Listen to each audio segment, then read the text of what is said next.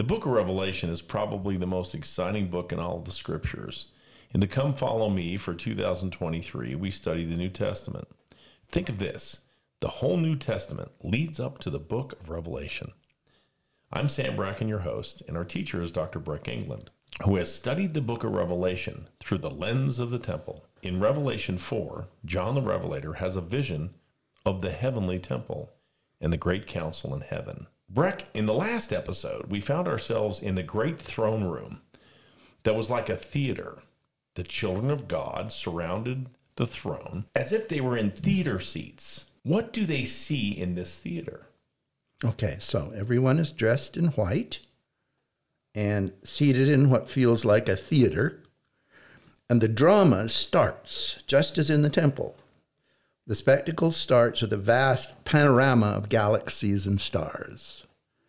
We see the whole eternal round of the universe God has created, just like in facsimile 2 in the book of Abraham. In ancient times, the Jews would decorate their synagogues with this cosmic picture.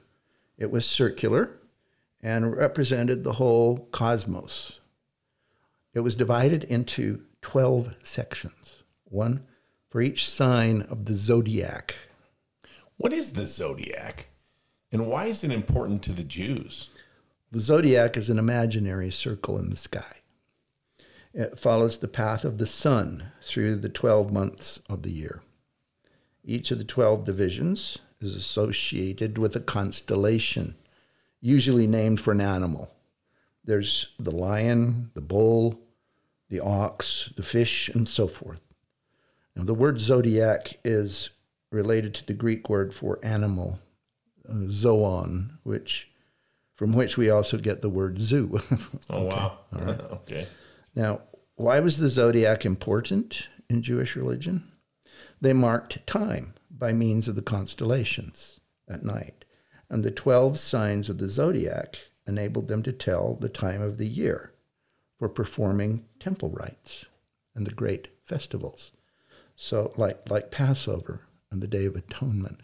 So the zodiac was important to them because it was connected with the temple. Also, the 12 signs of the zodiac represented the 12 tribes of Israel. The Jewish Encyclopedia says that each tribe had a flag with a sign of the zodiac on it. For example, the flag of Judah was the figure of a lion, and that represented the constellation Leo. That's my birthday. I'm a Leo. You're I'm a Leo. Yeah, okay. So you would come under the flag of Judah. Okay. Yeah, right on. And the flag of Ephraim was the figure of a bull, representing the constellation Taurus, and so forth. Okay. These flags formed a circle around the tabernacle in the wilderness in Exodus. So the circle of flags around the Holy of Holies mirrored the circle of the zodiac in heaven, surrounding the throne of God at the center. Can you see that in your mind's eye? Yes, I totally can. That really is very, very cool. All right. It's like a family circle. Each tribe has its own sign on earth and its sign in the sky. And the signs were the same as in the zodiac. Yes, an ancient Jewish text called the Midrash says this, quote, "Just as the heavens cannot endure without the 12 constellations, so the world cannot endure without the 12 tribes, for the world was created for them." Breck, one of the puzzling features of the heavenly throne room is the 4 beasts that surround the throne. Could you explain what 4 beasts represent? Will we be discussing what happens in that council? Okay, let's read that passage in Revelations 4, 6, and 7. Quote, "Round about the throne were 4 beasts full of eyes, before and behind. And the first beast was like a lion, and the second beast like a calf. And the third beast had a face as a man, and the fourth beast was like a flying eagle." Close quote. Now, so there's a beast in each corner of the throne room. Okay. Joseph Smith said that the beasts are, quote, "figurative expressions of the heavens, and their wings a representation of power, and their eyes a representation of light and knowledge." close quote. That's in Doctrine and Covenants 77.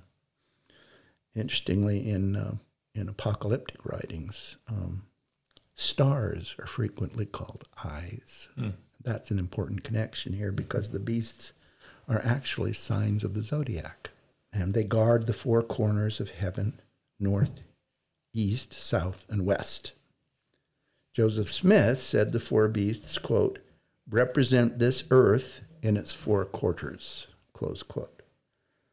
And scholars agree with that. They know that the four beasts in Revelation stood for the four cardinal directions of the compass.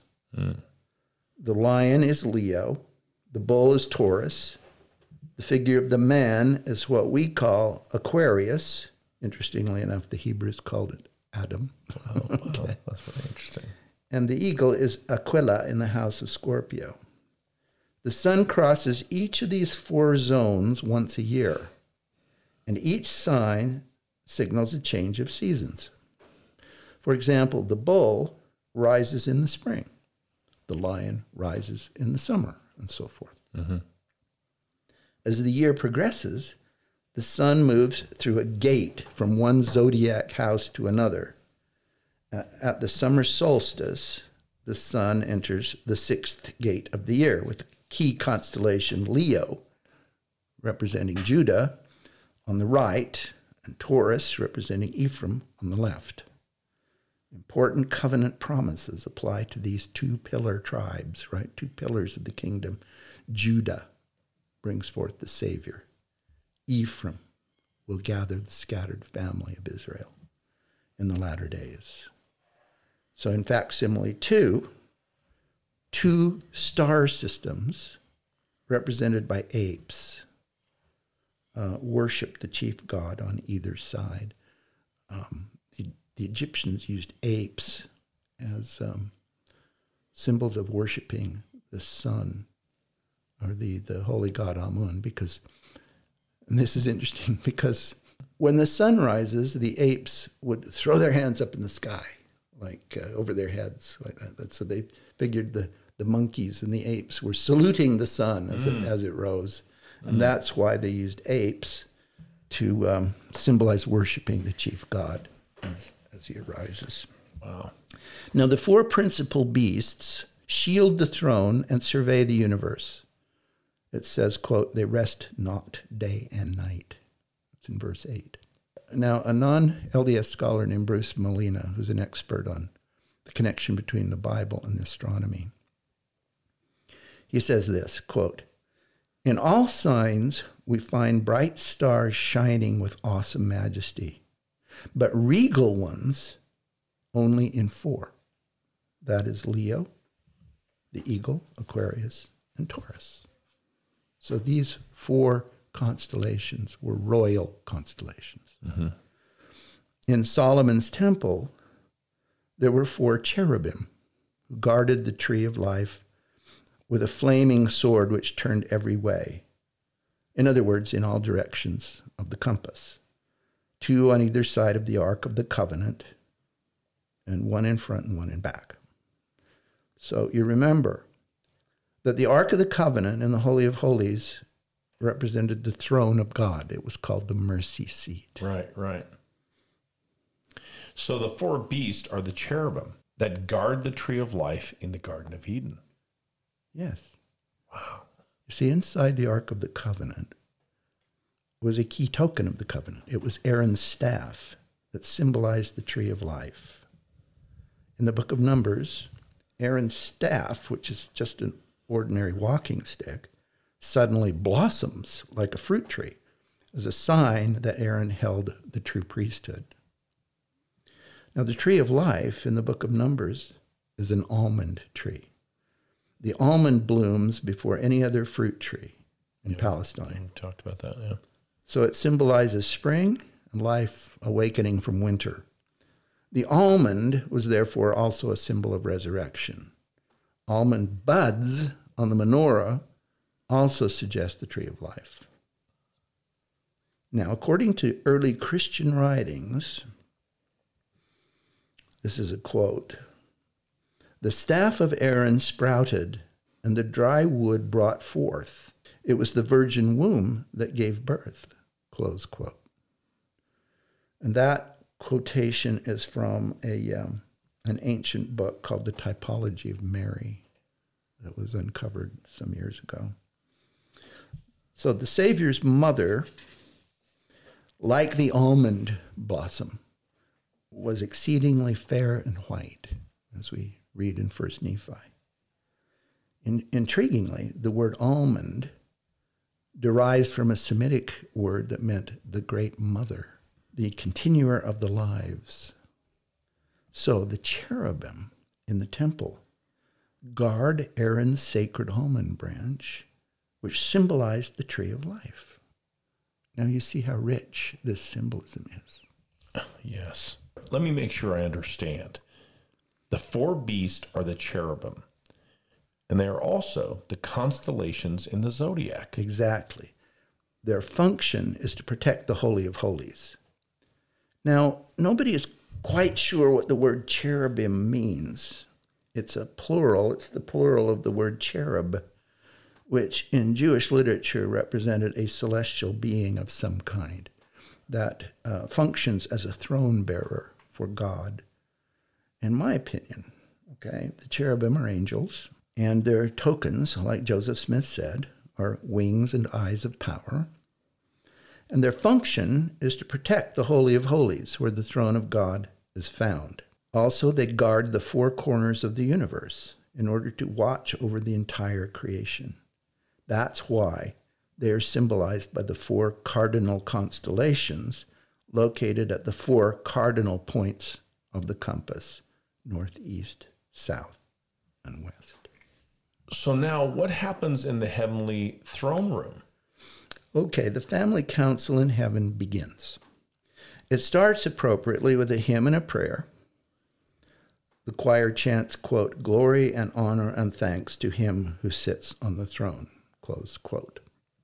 The 24 elders bow and cast their crowns before the throne, acknowledging as kings and priests that they owe their exalted state to the Father.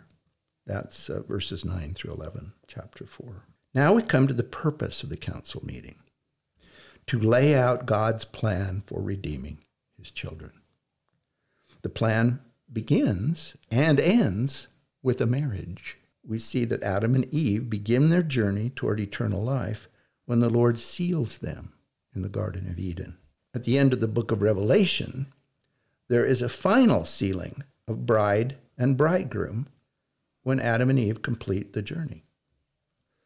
Now, the premortal council launches the whole plan of God with a betrothal ceremony. Betrothal meaning an engagement party. Exactly. Without marriage, there can be no exaltation. Doctrine and Covenants 131. And that's why the marriage metaphor governs the relationship between God and Israel throughout all the scriptures. It's the governing metaphor of the scriptures, the marriage metaphor. It testifies of the great love the Savior feels for all mankind and of the blessings that await those who accept his invitation to become his sons and daughters spiritually. In Israel, marriage was, and still is for many Jews, a two-stage process. First, the betrothal ceremony, in Hebrew, the shidduchin. That ceremony consecrated the bride and groom to each other. This is not like we do it, okay? Mm-hmm. The engagement was a consecration of bride and groom to each other, but only on condition of their faithfulness. The couple were regarded as man and wife, but without the rites of marriage itself. If you violated the betrothal agreement, you faced serious consequences. Engagements could be broken off. A promise might be set aside, but the betrothal was considered binding because it was entered into by a sacred oath and covenant. Okay, a non-LDS scholar, Gordon Hugenberger, says this: "For marriage to constitute a covenant, it must be accompanied by a ratifying oath or oath sign, such as the uplifted hand, which expresses an appeal to the deity to act as a witness, unquote. That's a non-LDS scholar saying this. Wow. In a sense, so Adam and Eve are sealed in Eden, but it was conditional, more like a betrothal than a final sealing. Okay. Okay, now to start the process, the groom and his father, together, knock on the door of the bride's home. The bride's father opens the door. They share a meal and discuss terms of betrothal. This is the Jewish way. Right. Okay? Just like Jesus says, quote, "Behold, I stand at the door and knock. If anyone hear my voice and open the door, I will come in and sup with him and he with me." Close quote. That is very meaningful to the Jews, because what that meant was Jesus knocking on the door and being invited in to sup was a betrothal metaphor. So the scriptures can refer to a bridegroom coming to the door to ask for his bride's hand in marriage. Exactly. And that's the context of the scripture. It occurs in Revelation 3:20. That is the engagement party, the betrothal ceremony. The wedding actually comes at the end of the book of Revelation in chapter 21, where there is a great wedding supper and everyone's invited. But now we're still talking about the betrothal ceremony, which happens at the beginning of the book of Revelation. In our next episode, we'll talk further about the engagement party taking place in the council in heaven. I can't wait. That sounds exciting. Thanks so much.